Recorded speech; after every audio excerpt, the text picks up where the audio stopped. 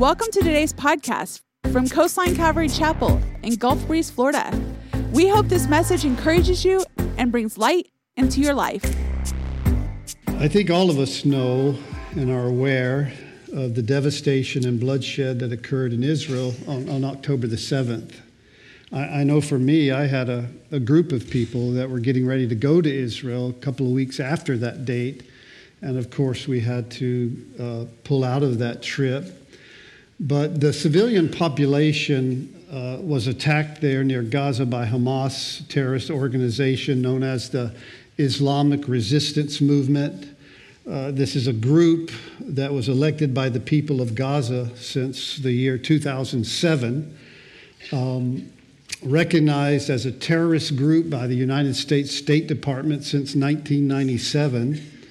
They launched this attack into Israel and struck in as many as 22 locations.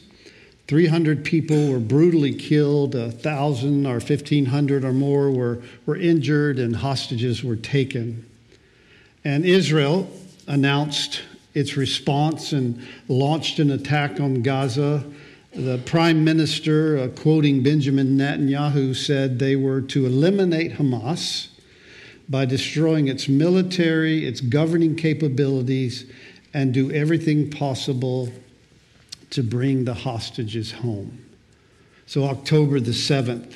Now Israel is still engaged, as you probably know, in this war, and many believe it will expand. And I think if you watch what's going on, it is expanding and involving much of the Middle East in our world.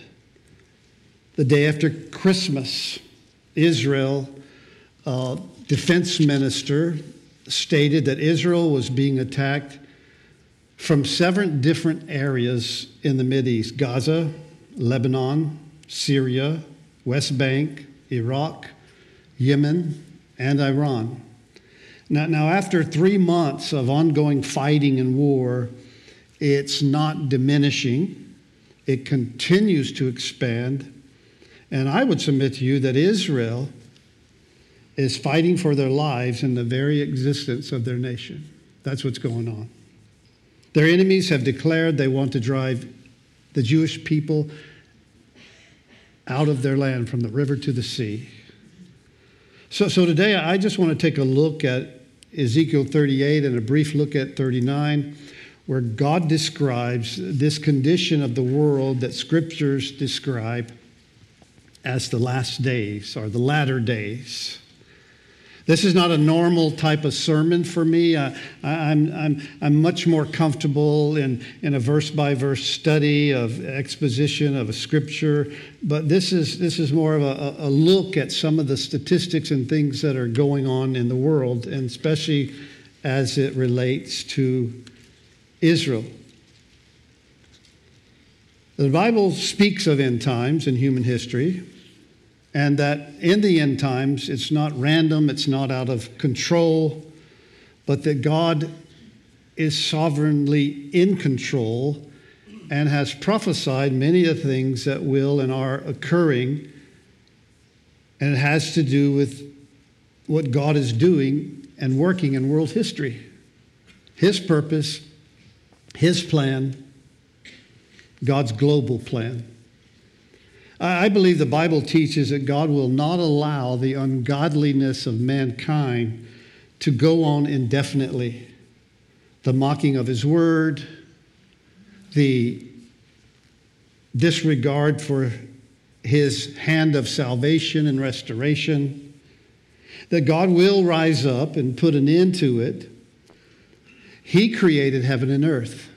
And whether we like it or not, heaven and earth belongs to God. Amen. It's His.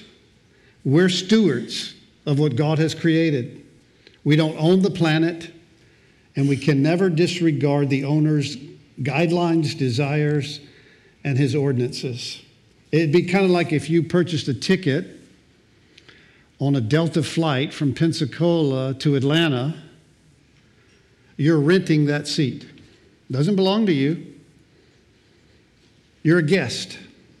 And so you have to abide by Delta's guidelines. When you get in, the first thing they want you to do, they want you to buckle your seatbelt. If you don't buckle your seatbelt, you're not flying, dude. And your seat has to be upright for takeoff and landing. You don't light up a cigar and you don't bring a shotgun on board, right? You're in Delta's seat. You're renting that space. And in similar fashion, you and I are renting our space here on earth. It's his earth. It's his creation. Mankind's not the owner. He's not in charge of life here on earth. God is in charge. Amen?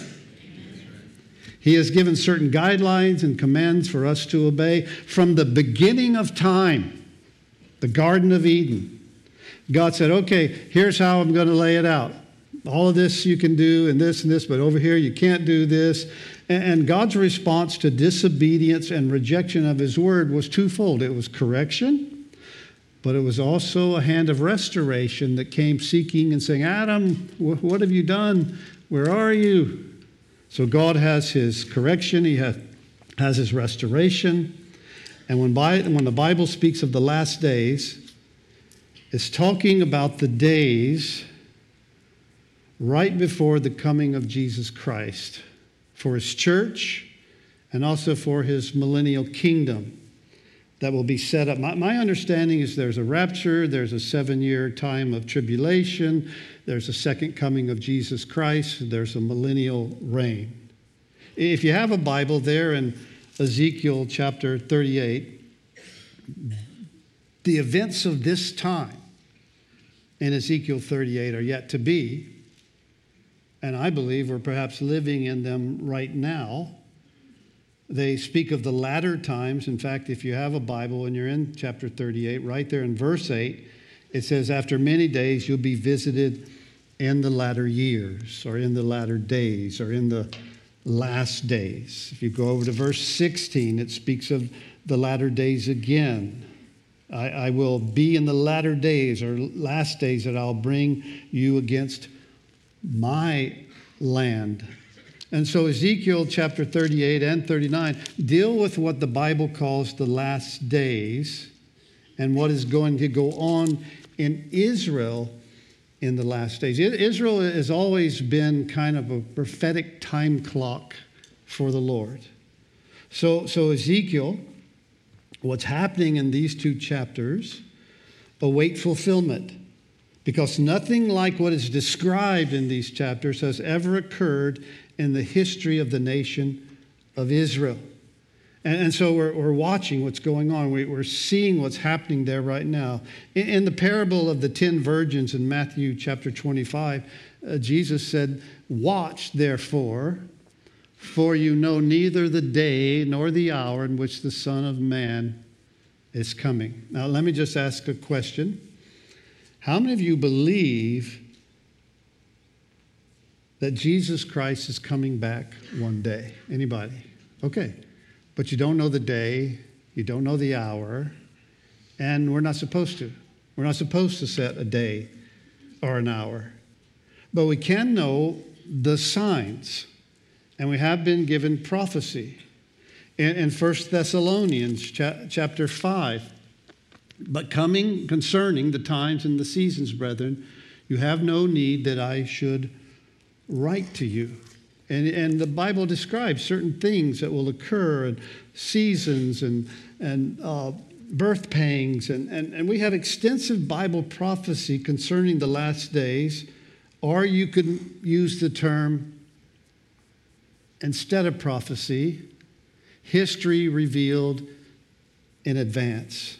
So we can see things that God has revealed that will occur, and not to create fear, not to create anxiety in a believer or make you frightened, but to recognize that God is in control and that he does keep his word, he does keep his promises. And prophecy should bring hope for a believer, not fear. It lets us know that God is in control of human history as his word unfolds. Or I could put it like this: prophecy is a filter for watching what's going on in world events. It's a filter to analyze what's going on and say, oh, well, this seems like what's being talked about here in this passage of Scripture. Or you could say it this way, prophecy, so we can process human history as it evolves in our day. As we look into the book of Ezekiel, the historical context is pretty important. It was inspired by the Holy Spirit, as Ezekiel wrote 2,600 years ago, after the southern kingdom had been defeated by Babylon and the northern kingdom by the Assyrians. Israel had been split in two. And as a nation, after Babylon and Assyria came in, Israel ceased to exist. They were without a land, they were without a home, and God had allowed Israel to be taken into captivity because of their rebellion and because of their idolatry. And they had been given many warnings, many exhortations. And then in Ezekiel 36 and 37, prior to our chapters today, Ezekiel prophesied that one day they would come back into the land. That there would be a nation once again, not a divided nation, not a southern and a northern kingdom, but one nation united as one. And so, 2,600 years later, after Ezekiel's prophecy, one of the greatest miracles of history occurred based on prophecy. May 14th, 1948, Israel became a nation again in human history. And this blew a lot of theologians' mind, because a lot of people had replaced all the promises and prophecy about Israel with the church, a theology called replacement theology. And suddenly in 1948, Israel's back in its land. Israel's a nation again, after thousands and thousands of years.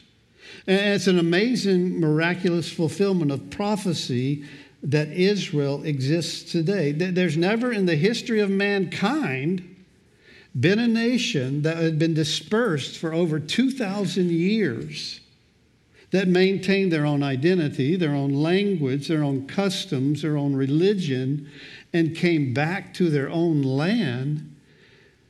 This has never happened with any other people in the entire world, but it was prophesied in the book of Ezekiel. So it's an amazing, miraculous fulfillment of prophecy that Israel exists today. I remember talking to a friend of mine once. He had kind of stepped away from his church experience, stepped away from the Lord and the Scripture, and we were talking. He goes, yeah, I just don't know if I believe the Bible anymore. I go, really? Well, what do you believe? Well, I just believe in the goodness and the heart of man. And I go, where is that? I said, well, then what do you do about the prophecy of Israel coming back into their own land after being scattered for 2,000 or more years and being reestablished as a nation? What do you do with that? Because it's prophesied in Scripture. And he looked at me, dumbfounded kind of, he goes, oh, yeah, I forgot about that. You forgot about that. Let's not forget about that. That's a miraculous thing that God has done. From chapter 40 to the end in Ezekiel, you have Israel's description following the second coming of Christ and setting up his millennial reign. Chapter 38 and 39 describe a military attack that will come against Israel to destroy Israel. And this invasion occurs sometime when Israel had become a nation again, which is now. And the time before us of what's going to happen in Ezekiel chapter 38 and 39 can be the time we live in right now. In fact, I believe the puzzle pieces have come together in a way that they've never been before, that are mind-blowing to me. And it's an interesting time. Look at chapter 38 of Ezekiel. The word of the Lord, verse 1, came to me saying, Son of man, set your face against Gog. Gog is a proper name of a leader, a title like president or prime minister or pharaoh or shah. Set your face against this leader, the land of Magog. The ancient name, a land which today I believe, and we'll get into this in a few minutes, is possibly the nation Russia. And I say, thus says the Lord God, Son of man, set your face against Gog, this leader, the land of Magog, the prince of Rosh, Meshech, and Tubal, and prophesy. Say, thus says the Lord God, behold, I'm against you, O Gog, the prince of Rosh, Meshech, and Tubal. I will turn you around, put hooks in your jaws, and lead you out, and will, with all your army, horses, horsemen, splendidly clothed, the great company with bucklers and shields, all of them handling weapons or swords. Now, let me just say this. Ezekiel doesn't describe modern day weaponry. He describes what he would know of in his day and his time. So a leader of a nation, ancient name, place called Magog, a land that I believe is the nation of Russia. You say, why do you believe that? Well, if you look at chapter 38 and go to verse 15, he tells where Magog will come from. You will come from your place out of the far north. You and many peoples with you, all of them, horses and great company, a mighty army. And in chapter 39, verse 2, I will turn you around and lead you on, bring you up from the far north and bring you against the mountains of Israel. The Hebrew word here for far north means extreme north. And if you pull out an atlas or you pull out a globe and you look at Israel and you go as far north as you can, this giant nation exists there called what? Russia. That's what's there. And it describes him as having, in verse 4, chapter 38, a great company, a splendid military, a giant power. Russia has a long time history, if you don't know this, of anti-Semitism against Israel. Even far back as 1727, Catherine I expelled all the Jews from Russia. And on anti-Semitism has been against the Jews in Russia ever since then. In 1927, they were exiled. In 36 and 38, Stalin, in what's known as the Great Purge, tried and murdered thousands and exiled all these Jews out of Russia. There's just this amazing long history of Russia arming Israel's enemies. 1948, when they were attacked, immediately after they became a nation, they were a part of that in 67. And then in 1973, armed by Russia, Syria, Jordan, Egypt came against Israel and miraculously were defeated. Russia's been on the wrong side of Israel for years and years and years. And this Ezekiel war, well, it could be that God himself gives a payback where God said, to Abraham, I will bless those who bless Israel and I will curse those who curse. Some say, well, no, John, this northern enemy is not Russia, it's Turkey. No one knows for sure. Now, if it is Turkey, then the enemies that are mentioned in 38 and 39 would all be exclusively Islamic. And that's an obvious issue against Israel. You say, well, what is it, John? Is it Israel? I mean, is it Russia or is it Turkey? I'm not sure, but if it's Russia, the purpose, the motivation is not religion, as it would be for Turkey. Russia, Gog, this leader of Magog, comes, it says in verse 12 of chapter 38, gathered against from the nations who have acquired livestock and goods to dwell in the midst of the land, that they're there to take plunder, to take booty, to stretch out a hand against the waste places that are inhabited. They come for the resources, for the oil, for the natural gas, for the minerals perhaps in the Dead Sea. And Turkey also has a strong military power, if it would be them. They're the 11th ranked world power, 750,000 soldiers and weapons. But I believe in chapter 38, verse 6, it says, Gomer and all its troops, the house of Togarmah, from the far north and all its troops, many people are with you. So you've got the far north and Togarmah has been defined over and over again as the area of Turkey. So it's perhaps Russia and Turkey and other nations involved. Look at verse 3 again of chapter 38 of Ezekiel. And say, thus says the Lord God, behold, I'm against you, O Gog, the prince of Rosh, Meshech, Tubal. I will turn you around and put hooks into your jaws, lead you out with all your army, horses, horsemen, and all splendidly clothed, a great company, a huge, huge confederacy of military coming against Israel with allies. It tells us there in verse 5, Persia, Ethiopia, Libya are with them, all of them with shield and helmet. Gomer, all its troops, the house of Togarmah, as far north, and all its troops, many people are with you.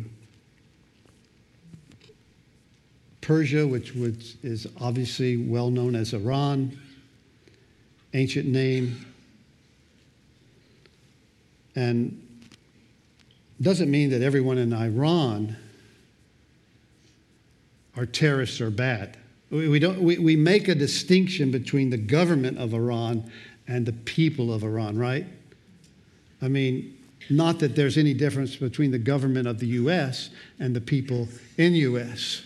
I mean, we're all on the same boat, right? But as you listen to the news about Iran and their goal, their desire to develop nuclear power, and also known as the top terrorist nation in the world, Iran is, Ezekiel says, and I want you to listen to this part, I'll put a hook in your mouth, Magog, your jaw, and draw you down. The Lord is involved in drawing this far north nation into this conflict. Russia, perhaps, Magog. Not looking for war, but drawn into it by some incident. And Russia has strong ties with Islamic nations, very supportive of them. And the possible scenario that I see that makes sense is this. The current relationship that has formed economically and militarily with Russia and Iran, the event could be something like this. Israel makes a strike against Iran's nuclear facility as they're desiring to build nuclear weapons. And they make this strike. Israel knows that Iran has constantly declared that Israel should be wiped from the face of the earth. You guys know that, right? Iran's been saying that forever. And I believe as soon as they are able to develop a nuclear power, they'll come against Israel.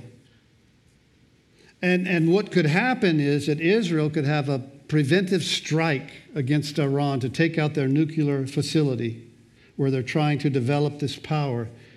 And Russia could come to Iran's defense and be a motivation for them to invade Israel. Israel has been now speaking very openly over and over again about never allowing Iran to develop nuclear wars because they've said over and over again Israel needs to be wiped off the face of the earth. And this rhetoric, you've probably heard, I certainly have, that Israel and the war against Israel, even what has happened, and this is a major issue that's going on right now, that the only way that it'll cease, and this is coming from Israel, is by taking off the head of the snake, which Israel describes as Iran. So Russia, Iran, Gog, Tagmara, the October 7th event, which has created a reason to stabilize its borders, to wipe Hamas and Hezbollah in Lebanon. The October 7th attack, many have said, perhaps could be a way that these terrorist organizations are trying to occupy Israel's military while Iran continues to develop their nuclear power. But the Jewish leaders have said it over, and I'll say it again, will no way allow Iran to become a nuclear power. Listen, that's the world we're living in right now. That's the kind of sword rattling that's going on. Lebanon, Gaza, Hamas, Hezbollah are for the most part proxy wars fought by Iran through these terrorist organizations on the Israel border. It's insane. Israel recently took out a top Iranian revolutionary leader in Syria. Iran responded by saying this about Israel, that Israel is a savage Zionist regime and that they will pay dearly for this crime. Israel also took out some high terrorist leaders, in 11 of these terrorist leaders in an airstrike in the Damascus International Airport. Things are just heating up. Things are extremely tense and escalating in the Mideast. Monday, a South Lebanon Hezbollah leader was in his car, and he was taken out by a missile. This was Monday, most likely coming from a drone. He's just cruising along. All of a sudden, he's gone. Now, in this prophecy about those who join Magog, we have in verse 5, Persia, which is Iran, Ethiopia or Cush, which is northern Sudan, Libya, which has been rebuilt by Iran and Russia. Verse 6, it talks about Gomer and Tagmar, modern-day central or western Turkey. Turkey, a Muslim nation with great relationships with Russia and Iran, and openly hostile to Israel. The leader of Turkey recently described the prime minister of Israel, Benjamin Netanyahu. He said, because of what's going on in the border skirmish war, he said that Benjamin Netanyahu is worse than Adolf Hitler ever thought of being. Now, that's probably the most devastating insult you could give to a Jew that you could possibly give. A lot of what we see here in Ezekiel chapter 38 seems to be coming together. These allies united. Now listen to this. These allies united in their Islamic faith, in their hatred of Israel. And this is prophesied. This in Ezekiel is prophesied 2,000 years before Islam even existed. Ancient people would read this and go, now how in the world could what would cause these people to be united together? What would put them on the same page to come against Israel? There was no idea in the original readers of this that Islam would come into focus in the 7th century and become the common factor that would bring them all together, and that Russia would become connected also. Magog, being Russia instead of Turkey, is described with a different identity in verse 6, coming with Gomer and Tagmar into Israel to attack. A nation from the north with its own identity, separate from Gomer and Tagmara. So that's why many believe it's Russia. And there are also those nations which are not mentioned as coming against Israel, joining this fight. In verse 13, it talks about Sheba and Dedan. They don't participate. That's modern Saudi Arabia. Even though they're Muslim, they don't support Iran and the terrorism of Iran. They're opposed to it. Tarshish, merchants refer to descendants that settled in Greece and possibly Europe. They're not involved. No mention of Egypt, which has been a long time issue, but they have currently a peace treaty between Israel and Egypt. Jordan, not mentioned, right there on the border. Jordan has a peace treaty with Israel. Syria, not mentioned. They've been in 13 years of civil war among themselves. They're not going to jump in this. Iraq, not involved. Deep distrust of Iraq with Iran.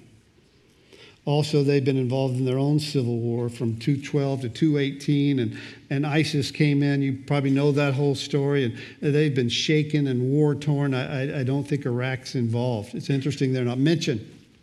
And you look at this prophecy, and you look at who's involved and how they're connected and what could happen. It's like a puzzle that almost perfectly fits the scenario of what's going on in our world and in the Mideast today. All the pieces coming together in alignment. And listen, that has never been this way before. It's amazing. In chapter 38, verse 7, prepare yourself. Be ready, you and all your companies that are gathered about you, and be a guard for them. After many days you'll be visited. In the latter days you will come into the land that those brought back from the sword and gathered from many people on the mountains of Israel, which had long been desolate. They were brought out of the nations, and now all of them dwell safely. You will ascend, coming like a storm, covering the land like a cloud, and your troops and many people with you. A surprise attack that comes upon Israel. And it tells us the reason: to take plunder, verse 12, to take booty, to stretch out your hand against the waste places. But God responds to this attack. Look at verse 14 of chapter 38. Therefore, son of man, prophesy. Say to Gog, thus says the Lord, on that day when my people Israel dwells safely, will you not know it? That you will come from your place out of the far north, you and many peoples, with all them riding horses and great company, and mighty army. You'll come up against my people Israel like a cloud to cover the land. It will be in the latter days. And I will bring you against my land, so that the nations may know me when I'm hallowed in you, O Gog, before their eyes.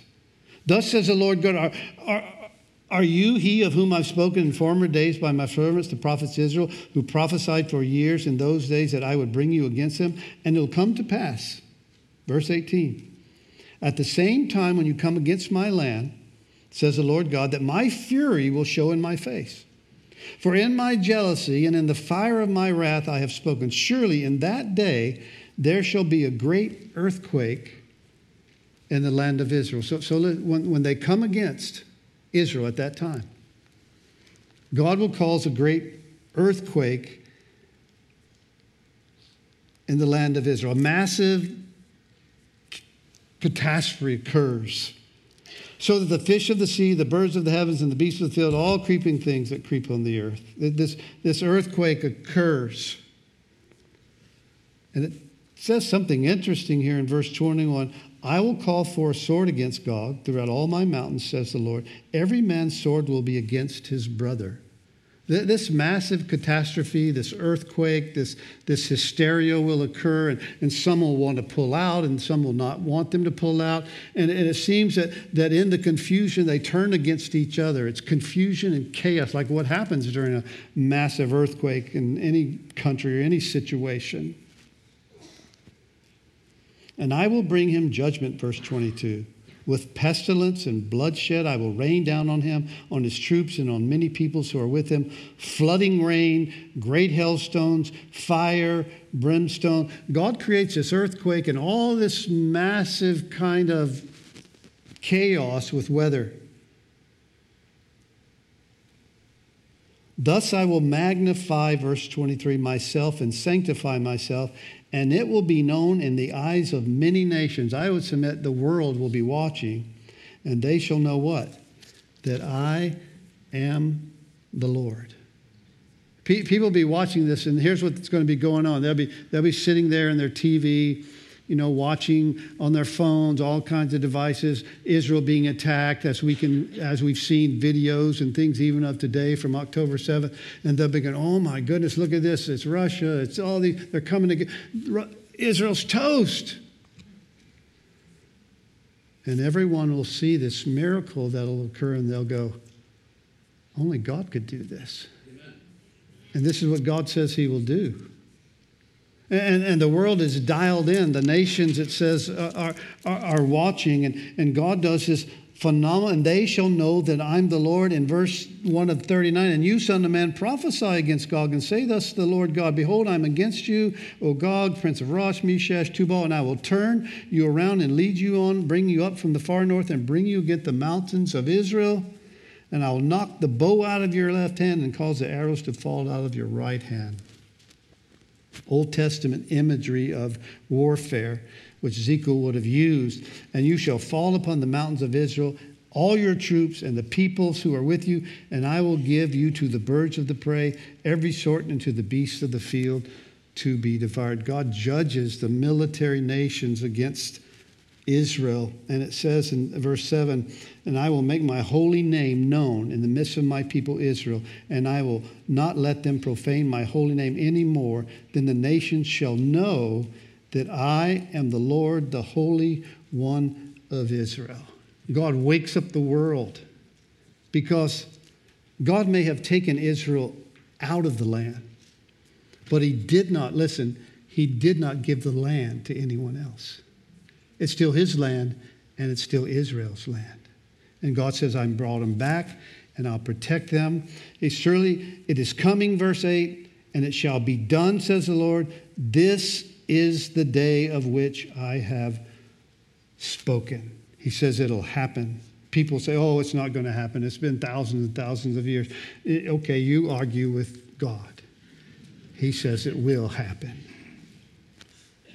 Then those who dwell in the cities, verse 9, of Israel will go out and set on fire and burn the weapons, both the shields and the bucklers, the bows, the arrows, the javelins, the spears, and they will make fires with them for 7 years, and they'll not have to take wood from the field. That whatever kinds of equipment they have, whatever kind of weapons they're using, they'll use for energy and won't have to use their own. Every energy need will be met by the fuels of these weapons. And it says, and I will come to pass in verse 11 that I will give Gog a burial place there in Israel, the valley of those who pass by the east of the sea, which most likely would be to the east would be Jordan. And it will instruct travelers. Thus there they'll bury Gog and his multitude, and they will call it the valley of Haman Gog, which means hordes or multitudes of Gog. The east side, the Dead Sea, is modern-day Jordan. Traffic and travel will be obstructed. And it tells us for 7 months, over half a year, the house of Israel will be burying them in order to cleanse the land. Maybe there's some resurgence of orthodoxy where they want to cleanse the unclean dead bodies. Indeed, all the people of the land will be burying them. They will gain renown for it on that day, that I am glorified. Verse 13 says the Lord, that they will set apart men regularly employed with the help of a search party to pass through the land, verse 14, and bury those bodies remaining on the ground in order to cleanse it, to get rid of the unclean. And at the end of 7 months, they will make a final search. And the search party, verse 15, will pass through the land. If they even see a man's bone, he shall be set up a marker by it. Some say this is because of radiation. Who knows? But they're cleansing the land. And the buriers will come, these special people, in the valley of Haman Gog. And the name of the city also will be Haman, and thus they shall cleanse the land. Now, God allows the animals in verse 17 through 20 to eat the flesh and drink the blood. And then in verse 21, I will set my glory among the nations. All the nations shall see my judgment, which I've executed, and my hand, which I have laid on them. All the nations will see what happens. And this could be in your lifetime. This could be in my lifetime. Pieces are in place. So the house of Israel shall know that I am the Lord their God from that day forward. You'll know that I'm real. He's saying to Israel. And a lot of Israel, if you've ever been there, if you keep up with what goes on in Israel, the majority of Israel is not religious. It's very secular. It's very atheistic. It's very agnostic. Tel Aviv, I don't know if you know this or not, probably one of the most liberal cities in the world. One of the largest LGBT movements in the world is stationed in Tel Aviv, in Israel. Israel will see. They'll be awakened. Scattered for over 2,000 years now, back in their land. These pieces that are falling into place right now with all these different nations, perhaps Russia and Iran comes against them. And it tells us here in verse 23, the Gentiles shall know that the house of Israel went into captivity for their iniquity because they were unfaithful to me. I hid my face from them. I gave them into the hand of the enemies, and they fell by the sword. And this happened, as I mentioned earlier, over 2,000 years they were scattered. But I would submit to you that God is not finished with Israel, but has moved them out of the land, not that they would never come back to the land, and it was never given over to anyone else. God had given it to Israel, and it still is God's land for the people of Israel. And he says this in verse 25, therefore, thus says the Lord God, I will bring back the captives of Jacob, have mercy on the whole house, and I will be jealous for my holy name. After they have borne their shame and all their unfaithfulness in which they were unfaithful to me, when they dwelt safely in their own land, and no one made them afraid. Just because I dealt with them, he still calls it their own land. And I believe this, and I think we can take this to the bank. No one is going to drive the Jewish people out of their land again. Amen. The slogan, from river to the sea, not going to happen. They're backed by God's sovereign will and power since May 14th, 1948, and I believe they're there till Jesus comes again. Amen. Verse 27, when I have brought them back from the peoples and gathered them back out of their enemies' lands, and I'm hallowed in them in the sight of many nations, then they shall know that I am the Lord their God, who sent them into captivity among the nations, but also brought them back to the land and left none of them captive any longer.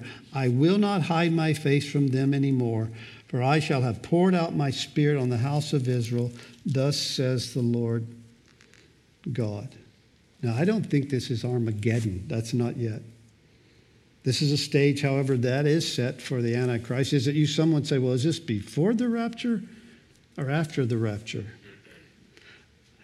I'm giving you the French salute on that.